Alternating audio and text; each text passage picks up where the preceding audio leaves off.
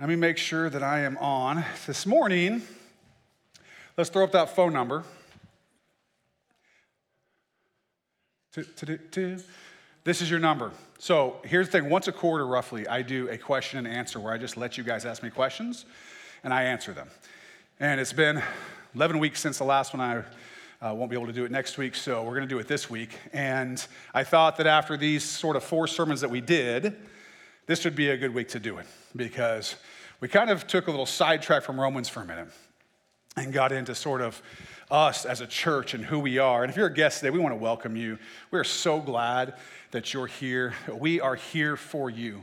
I want you to know that this is a place where you can come, where you can feel welcome, where you can feel like you're yourself. If you're married, you're husband and wife together, family, kids, that you guys are welcome here, that we are providing a place for you because of our love for Christ and our love for you. This is a special place. Now, some of the things today might be a little bit of sort of family talk, but you're invited in on that. We don't have any secrets here. Christianity is not a secret religion. It's a religion for the world. And so we've been talking about, for those of you who haven't been here, we've been talking about what it looks like to serve, what it looks like to tithe and give regularly, what it looks like to evangelize or to share our faith about Christ with the world. We've been talking about hospitality, or Greek word philoxenos, which means love of the stranger, true love. We've been talking about that. We've been talking about what it looks like to reach out to the families in our community who are struggling, who are isolated, who have more connection with a cell phone than they do with other people who love them and care about them, and doing that kind of thing. And then we've been talking about sort of how to do that on Sunday morning. So if you have questions about any of that stuff, text them right there. That's not really my phone number. That's just a Google phone number. But if you text that phone number, we get those. And then Patrick does some magic. It's not magic. It's technology. And it comes up on my screen here. And I'm going to get to as many as I can. You can also, if you're a visitor, a guest, ask something about our church if you want to, and I can explain that. You can also, if you have a theological question you don't feel like it's been answered well before, feel free to throw that up here. If there's been anything in the last quarter or so that we've gone over, that we've taught, that you have questions about, go ahead and throw that up here. I'm going to make sure that I'm connected. And then, will you throw me a test, Patrick, or have you already done that? Just to make sure. Another one of these smooth transitions. Did you test something? Did you throw a test up? Uh-oh. Hang on, everybody. Technology. Did you get that one? No? Okay, I'm going to close this and open it back up. Sorry, I have to do this. And meanwhile, I'm going to invite Aaron Bunt to come and sing a solo for us. If you think that'll work. Okay, yes, that's the one. I think that would be more fun than what I'm about to do, so we can definitely do that. All right, I saw it, Patrick. All right, let's get into them. There's a few that got preloaded in here. You guys start texting yours in here, and we'll see what we get to. The first one that got preloaded in here is, how is tithing today biblically supported? And the person who suggested that, I thought, yeah, that's a good question. And here's why it's a good question. I've actually noticed lately, surprisingly, there are a number of pastors who are good Bible teachers in general who teach that tithing is not a continuing thing. They teach that the church today it's not necessary. Now, I'll give you a little background on that in a second, but that's one of the things they teach. I'm going to give you the quickest rundown that I can in this forum, which is, here's the deal. Tithing is a principle, not a law, okay? So there was a law of Moses that was laid down, right? You had the ceremonial law, you had the judicial law, you had all this, you had the moral law, right? The moral law continues, the ceremonial stuff, the sacrifice of animal stuff, we don't do that. Unless you're a guest, we're going to do that. No, we're not going to sacrifice any animals today. We don't do that. We don't do that anymore. That's been fulfilled by Christ. So there's a lot of the law that we don't follow anymore. And some people are saying, hey, look, tithing was part of that. It was part of the temple thing. It was part of the law, so we don't do it anymore. But the problem with that mindset, and just follow me here, is that tithing started way before the Mosaic law. We have evidence of tithing, certainly with Abraham, who gives a tenth to Melchizedek, who is, if you read Hebrews, and there's a lot we could get into there, but he is the Son of God. Is an appearance of the Ancient of Days, who is also Jesus, right? Jesus was born later, but the same person, right? And so we have tithing going back from then, and Hebrews talks about how the other Israelites tithed while they were in Abraham's seed, essentially. So tithing has been going on. You also, I believe, have Jacob tithing. You have tithing as this ongoing principle that when God blesses, you give back 10%. That is before the law that came and said 10%, okay?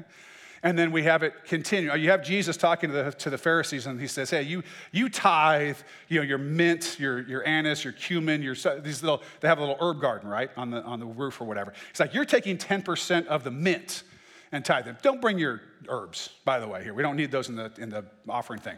But they're tithing all the way down to the smallest things, but they're neglecting the weightier matters of the law, right? Justice, mercy, love, those kinds of things. And so, but what he says is, these things you should be doing, you should have done, the love, the mercy, justice, without neglecting the former, that you also should be tithing. Okay, so this is a continuing thing. Now, to the credit of those who teach that tithing is not a continuing duty, what they would normally say is that 10% would be a minimum. That tithing was given to the Israelites who were hard-hearted, and it was an absolute minimum. And so therefore, if you're what a lot of them call grace giving, you would give more than 10% because 10% would be, of course, the absolute minimum. So to their credit, they are suggesting that giving is more generous than that. But I do believe that tithing is a principle. It's a principle that's existed for a long time, and the people of God, they tithe. It's what they do. I actually have another one here. It says, does the Bible say I should tithe even if I don't make much money and I'm young and not financially established? Yes. That you practice this as early as you can. My parents made me tithe on my allowance when I was little. Now, we'll talk about my allowance, okay? My allowance was 3 dimes. Mom said, we're going to give all you kids 3 dimes. I don't know if she remembers this story. She's getting old. But we're going to give you kids 3 dimes for your allowance, right? You're going to do all these jobs, and this is going to be your allowance so you can start learning about money. That's how old I am. 3 dimes, I'm like, oh, sweet. So it's just 3 dimes. We got it one time. I never got the allowance again. It didn't continue. But in any case, I would have been expected to tithe out of my allowance, my first job, and so on. It's a practice. It's a practice, and the younger you are, the more you should start as young as possible. It gets a lot harder. It's like learning a language. It's a lot harder when you're older. 2-year-olds, they go down to Honduras, and they're speaking Spanish by the time they get back. The rest of us, it's like years of studying. We can't get it down, right? So tithing is like that. You get it in you early. It's a lot harder to get it in you late. And so, yes, it doesn't matter whether you make much money. The fact is that the widow gave everything she had. God can take care of you. If you're more worried about what you're going to wear and what you're going to eat and paying the bills than you are about being obedient to God, that's a problem, because what it says is, I don't trust you. And I can tell you that a huge part of the Christian experience, and I want you to think about this for a second, a huge part of growing in Christ and maturing is progressively trusting God more and more and more. And he's going to hang you out over the edge of the cliff more and more and more so that you can build that trusting relationship with him. Tithing, that's way down the list.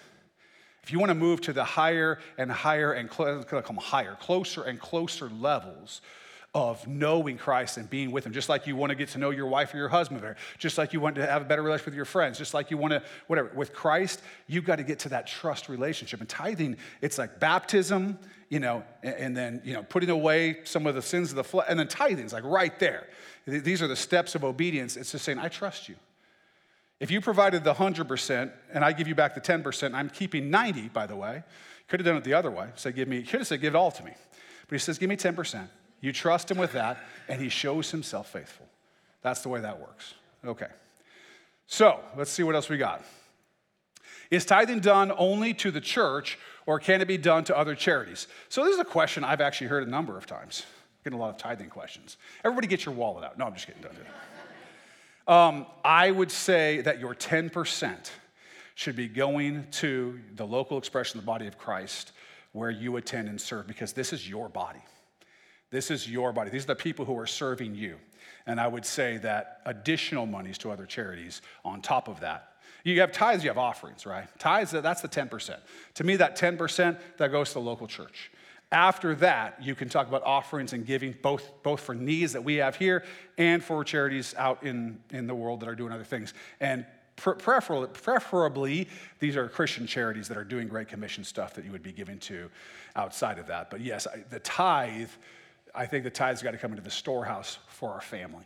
That's where it's got to come in. Now, if you see me with a private jet out there next week, stop tithing. Run. Okay? But that's not how we roll here.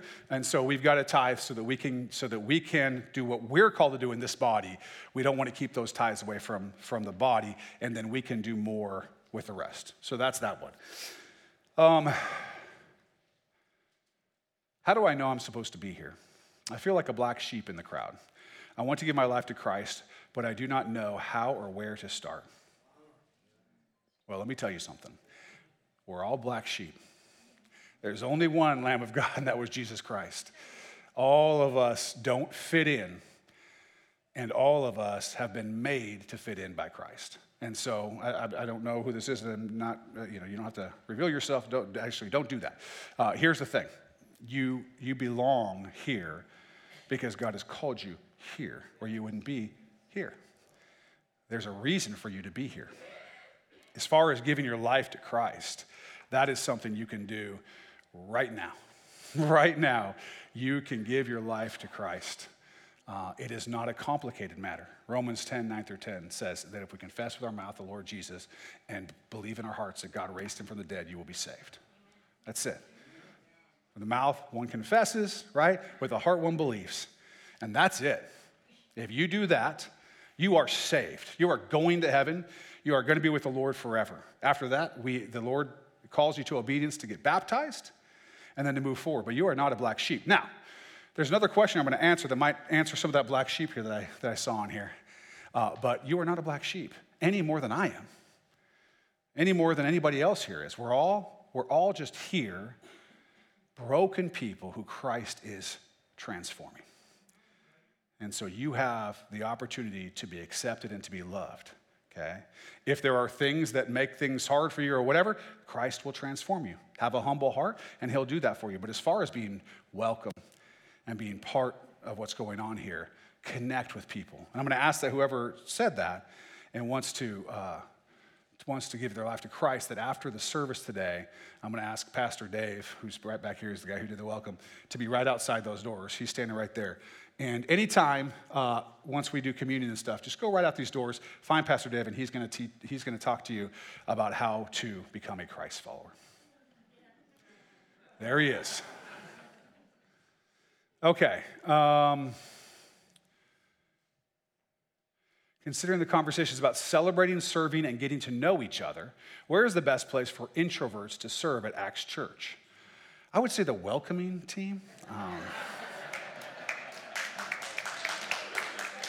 It forces you to do it. Look, introversion, extroversion, let's define our terms here. Introvert could just mean shy. Some people use the word to term them mean that, like there's a shy person, that's an introvert, and there's a not shy person, that's an extrovert. That's really not what it is. It's more about whether you feel more energized from being around a lot of people or it takes energy from you, right? That's more what it is. And here's the thing. It's going to be easier for extroverts to come and be around everybody and get excited and whatever, but they're weird, right? They get a little weird because they're very excited. And introverts are going to be harder. The extrovert's like, what? You're not weird. You're fine. Everything's fine. If you're an introvert, it's going to be a little more effort for you, but there's no place that I know of in this church that is extroverts only. Every place in this church you can serve and the Lord can grow you. I can tell you right now, I am pretty introverted in general. And the reason that I'm able to stand up here and do this and so on is because God has given me the ability to do that. And the Holy Spirit gives me the power to do it. And I have to rely on him completely to do it. When I'm in a new crowd of people, I'm just as shy as any one of you that consider yourself an introvert. And I have to get to the point where I can get comfortable and so on. And so introversion is a thing that the Lord can help you to grow in. Extroversion is a thing that the Lord can help you to grow into the blessings and the gifts that introverts have. We can teach each other, right? Because they're both good, actually, when used properly. So there's nothing that you can't do at this church as an introvert. You may not want to be on the greeting team. If you're gonna, what do they say? An extroverted engineer looks at your shoes. You don't want to be that. I'll let you get that, right? Because they normally would look at their shoes. If they're extroverted, they look at your shoes. You don't want to be that guy, right? Who's out there like, I'm on the greeting team. I'm like, that's not good. So maybe not that team. Maybe you want to be a little more extroverted for that, but that's up to you. But everything else in this church, I mean, most of the people on the worship team are introverts. You know how hard and how long it's taken me to get them to like literally move their body in any way? I mean, it's just like, because you guys scare them, they're shy. And so, but they've learned, they've grown in it, right? And that's what God does. He transforms us and he equips us for what he's called us to do. He gives us the gift. So don't worry about being introverted. Just get in there and do it. Okay, tithing, pre-tax or take-home income. Who's got their 1040 with them? It's 10% of your increase.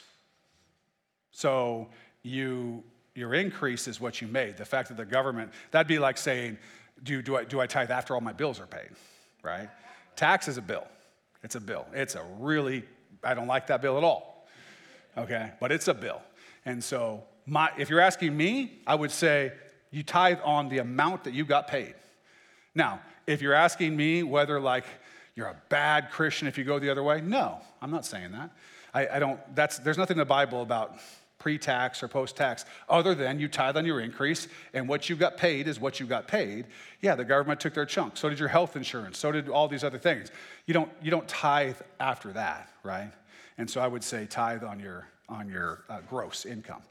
But that's one of those things that I think that once you start tithing, you're going to want to give even beyond that. So then do I tithe on my returns, the tax returns? No. If you get a tax return back and that was something you already tithed on the income, no, that would not be an increase in income. You already tithed on that. So no, if you got a tax return, that was just money back that you already paid. Now, if you really want to get complicated, we can get into tax credits and money that you didn't make and whatever, but I'm not going to do that. No, if you've already tithed on it, you don't have to tithe again. But it'd be wonderful when you get a tax return, if you had an opportunity, that'd be a great opportunity to give to a charity. That'd be a great opportunity to find a need within the church and help out. Or, you do what you want, but you have already tithed on that money. All right. Now it says read quietly first.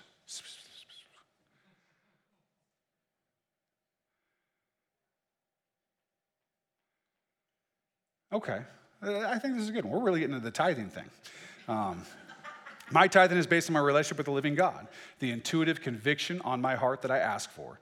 And God is less interested in my sacrifice than my heart. How then is a mathematics percentage my language of love with him? Great question. That's a great question. And you're 100% right. It is totally about the heart. Totally about the heart. I don't care if any of you give at the end of the day as far as I'm concerned, right? What I care about is that you are obedient to the calling that God has on you.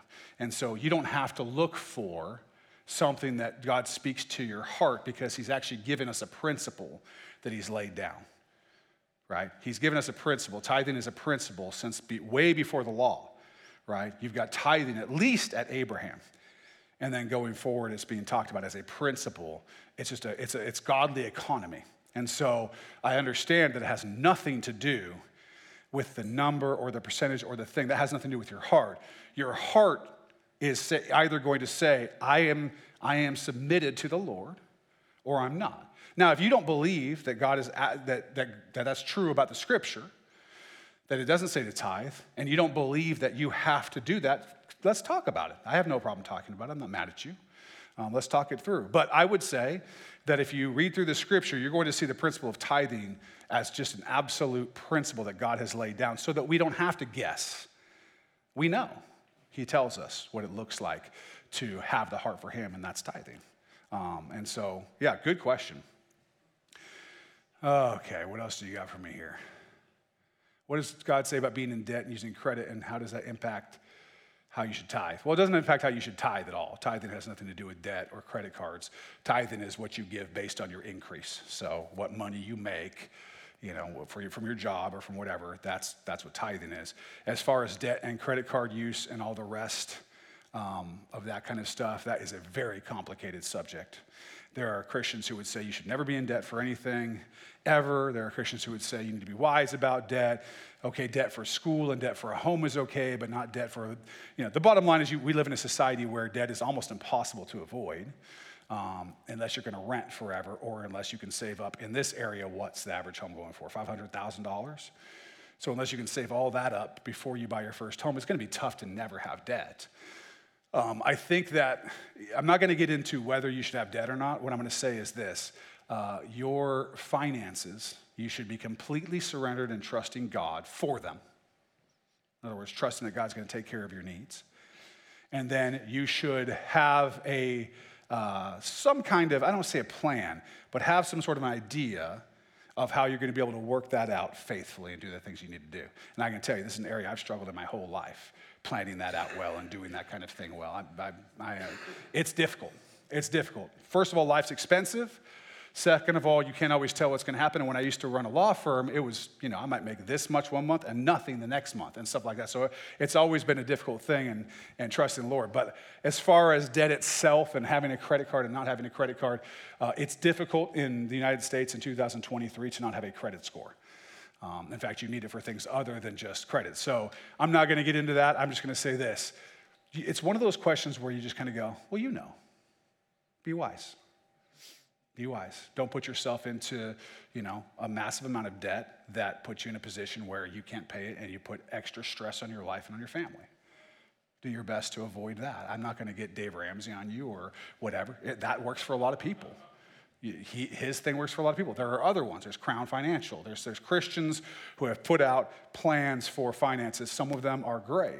And if you're the kind of person who's like, hey, if I have something like that, where it's like I use the envelopes or I have the thing, that's really good for me. I'm the kind of person who's really administrative, then do one of those because that'll keep you on track. But again, this goes back to the other one. This is about your heart. This is about your heart. And tithing is not affected by that at all. It's not affected by that at all. How would you talk to friends about Christ in a progressive environment? It's a good question. Progressive, just in case you didn't know, you don't want to go where they're progressing to. The progressive term here is either, I'm guessing you're talking about progressive in the sense that there's progressive economics, there's progressive social issues, but progressive social issues usually means abortion up until the time the child is born, those kinds of things, right? Massive bowing to sort of the LGBTQIA plus minus semicolon, that whole thing. The way that you talk to those people is you talk about what's true and about what's right. And here's the thing. They have a reason why they believe those things. The person who wants to believe, who thinks that you should be able to have an abortion all the way up until the baby is born, they actually think that's right. Right? They're not just like evil, like twisting their mustache saying, I want babies to die. If you find somebody like that, just don't bother. Okay? That person needs to be in jail. What it is they're thinking, hey, I think it's right that women should have certain choices and so on. And you can take that as a point of departure and say, hey, I'm all about what's right too. How do you determine what's right? And let me tell you how I determine what's right. And talk about Scripture and talk about how all the things that God has in Scripture, not only does he say them, but they all make sense. They all flow from the same thing. Because what you can show people is that if you value life, you have to value all of life, right? And they're going to say, oh yeah, I value life. In fact, a lot of those people will be like, no death penalty, but kill babies up to 9 months, right? There's a lot of people who are on that spectrum. So what you do is you just point out the inconsistencies, but you let them come to it. Because remember, it's the Holy Spirit that does the work of evangelism. You just need to be faithful. So my way of dealing with somebody with extremely unbiblical views is to find the place where they're hanging their hat on what they say is right, and then have a conversation about how I determine what's right and how they determine what's right. And usually what you'll find is people who hold that kind of a worldview, they have all kinds of inconsistencies in it. And you just sort of start pointing that out. And what that does, there's a guy named Greg Koukl says, it's like putting a rock in their shoe, right? And so then they're walking around, that rock's in their shoe. It makes them think. You don't have to do the whole thing all at once. You just got to make them think a little bit, right? And so if that's what you mean by progressive folks who believe that kind of stuff, that's how I would deal with it. Usually they won't talk to me. I don't know why. All right. Are we married in the eyes of God even though there was no marriage ceremony or marriage certificate? Unless this question came from Adam and Eve, no, you're not. That's not a thing. A marriage, now the marriage certificate thing we could argue or not argue about whether the state's thing or whatever, but a marriage ceremony is nothing more or less than getting married in the eyes of God, right? And so you do that with the people who are in spiritual leadership over you, if you have people in spiritual leadership over you. But it's a ceremony, and it's a thing. It was like that in Bible times. It was like that all the way back. People were being married and given in marriage. And of course, the first marriage ceremony, God was there for, right? And so God actually presided on that one by literally, making Eve from Adam, and they got married. So no, there is no such thing as we don't need to get married because we're married in the eyes of God because that's what we've decided. That's not a thing. Because marriage isn't just about you. It's about any children that you have. It's about the public and their connection to you and their support of you as a married couple. And so in this country and in this state, you get married and you actually get a certificate from the state and so on, and that is the sort of seal that you have made this commitment. As far as, that's the state. As far as the church is concerned, the seal that you've made that commitment is when you have a marriage ceremony and you have, hopefully, a pastor who cares about you and loves you, bring you together in matrimony. So no, I do not believe in that there is such a thing as marriage without any of that kind of stuff. If I would say this, if you've thought that, and so whether or not, the heart is what's important, right? But now you know. No, I do not believe that's a thing. It's never been a thing. There's nothing in Scripture that would suggest that you could just sort of, be married and no one has recognized that marriage, right? And so we have a way of doing that. How do I give up a lifestyle I've known my whole life that is far from a Christian lifestyle? With the power of the Holy Spirit. Look, everyone can ask that question. Every single one of us is in the process of giving up the lifestyle of sin that we were born into and grew up in. And the Lord is transforming us moment by moment. And we continue, I'm going to guess all of you are like me, meaning that you continue to mess up. And God continues to help you, right? But my experience is the things that go the quickest and the easiest are the things you absolutely kill in your life, that you decide that you hate. If you're an alcoholic, right, if you've got a pornography addiction, if you've got, like I say, addictions are easy to do this with, but you got an anger problem, you got these kind of things, you got to come to hate that thing like God hates sin. And when you can get yourself to hate that thing, you generally don't do things you hate to do, right? And so you've got to get yourself to hate it like God hates it. And one at a time, the Lord is bringing you out of those things. But lifestyles that you've been locked into, especially for your whole life, are very difficult to break and impossible to break in your own power. I do not think that you can break them in your own power. If you do, like if the unbeliever breaks a habit like that, they've generally picked up another one to make up for it. They just moved it.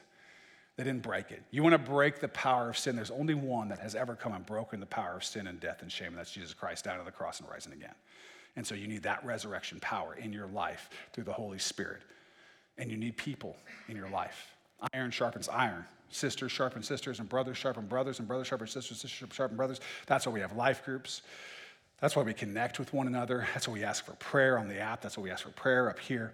You need people in your life who are constantly encouraging you, because if you get in a crowd of people, all of whom are trying to be transformed in Christ, you're much more likely to also start to be transformed in Christ. If you try to do it on your own, you don't have anybody supporting you. We've talked many times about the idea of the shield wall. A soldier doesn't go out on his own. A soldier out on his own is a dead soldier. A soldier in the shield wall is protected by the people who are doing that together with them. And so you don't get out of that on your own. You get out of that in the power of the Holy Spirit, in the community of the church.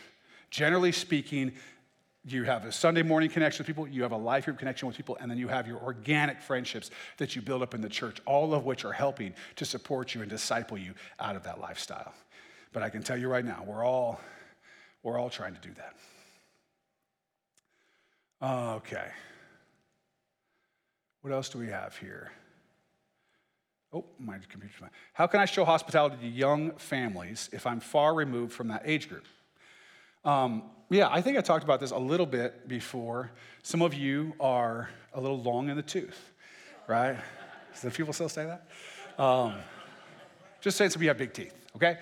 Some of you are older, and so it's been a long time since there were kids in diapers running around that you were having to deal with, unless you happen to have grandkids or whatever.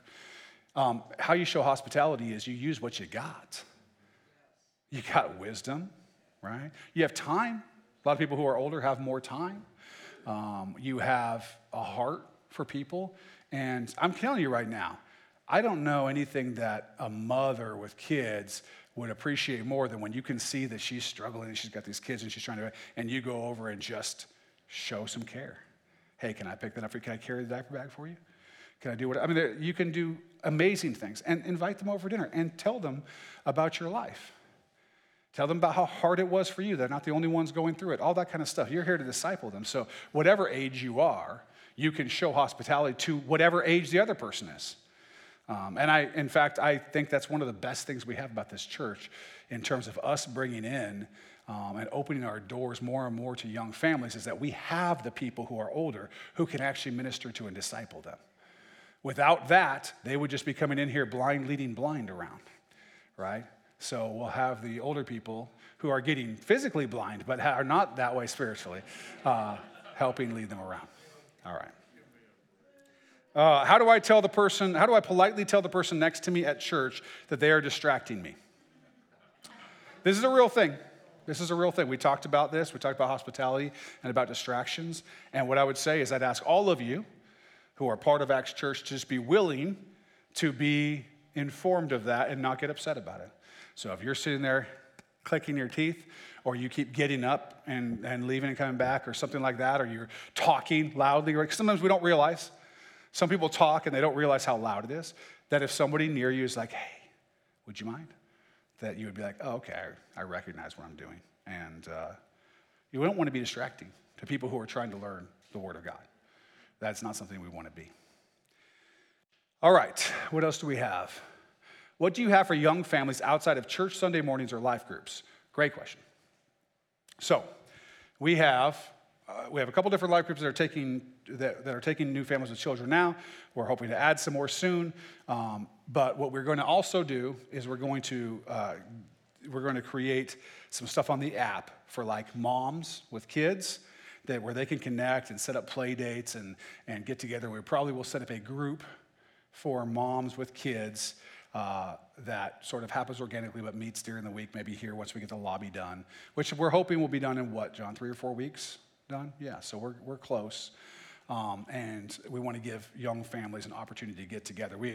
My wife is has seen on Facebook these moms groups, and these moms are just desperate for connection. They're starved for connection, and so we want to make sure we can provide that for them. So we're going to be doing more and more to do that. Do I get marked tardy when I show up late? So some of you know that we keep attendance of you. And here's the deal. I can make this simple. We're instituting a new program. You're going to get a tardy slip. On that slip, it's going to say, next week you have to work in Acts Kids. So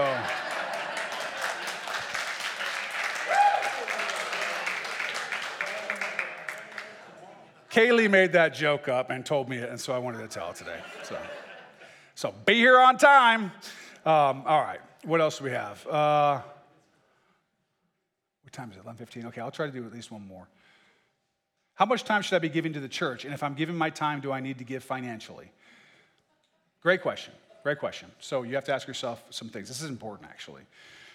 God has given you like layers of priority in your life. He's the first one. Your love for him, your relationship with him. And I'm not talking about anything that you do right now. I'm talking about your relationship with him, your loyalty to him, your trust for him, your willingness to let him tell you what your life should look like. That's number one. Nothing comes before that, okay? The next is, if you're married, is your spouse. You notice I did not say your children. The next after the Lord is your spouse. Then your children, your home. Then the church, right? And then the rest, right? Your extended family, your other friends, your whatever. This is the way that I look at priorities. So, how much time should you be giving church? Not more time than you can give and still consistently do the things you're supposed to do for your children and your wife and your personal time with the Lord. But more time than you're out throwing away to the stuff that's below that, right? And so you got to kind of work that out. How much time should I give? The other part of the question, if I'm giving my time, do I have to give financially? And the answer is, well, no one has to give financially. I'm not, obviously. Many of us don't. I don't even know which people do and which people don't in this church. I have a pretty good idea that certain people hopefully do because, they're elders and stuff. But I don't know that. That's a call from the Lord. I've said, I don't remember who I was talking to. I said, I would way rather that our budget shrunk in half, but I knew that everybody was giving faithfully, than that we had more money. It's not the money. I know what obedience in Christ does. I know the continuing relationship that he builds with you. He's been building me the last couple of days in a way he hasn't in a long time in terms of making me trust him, making me be humble, it continues to happen and happen and happen so you can be faithful.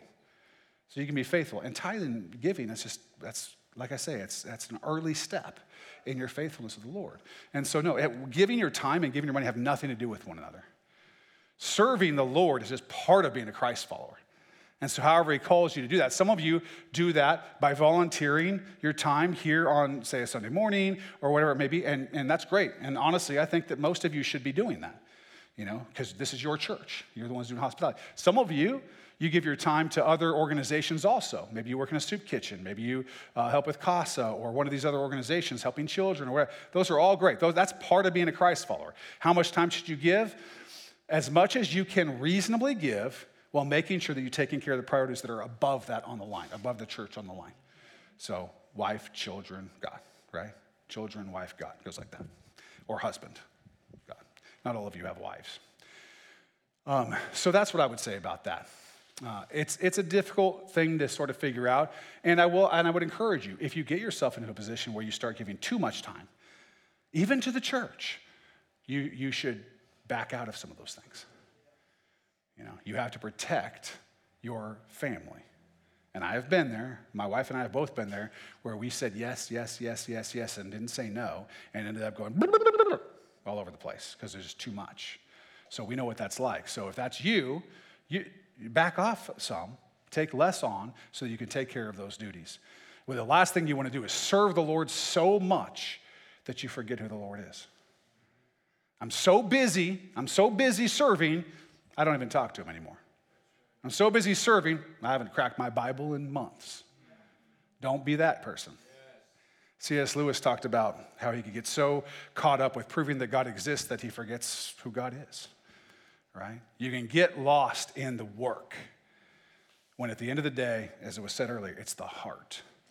Have a heart for the Lord. Make sure you're spending time with the Lord, or you're not going to bring to serving what you need to bring. And make sure that after the Lord, you are taking care of your spouse.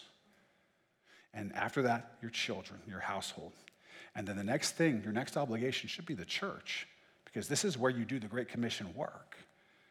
Outside of in your own home where you do that work, your work to the world is done primarily through here. That's why we're heading to Honduras. And let me just tell you something. As we've been doing this series, and as we've been more and more sort of like, okay, we're gonna get in here and we're gonna do this as a church, and we're gonna get better and better at this, and we're gonna draw more and more people in. I have felt an extremely significant attack of the enemy, not just on me, but on as many people in this church as I've seen. I can see it affecting attitudes. I can see that the enemy wants to destroy, which tells me we're on the right track here, right?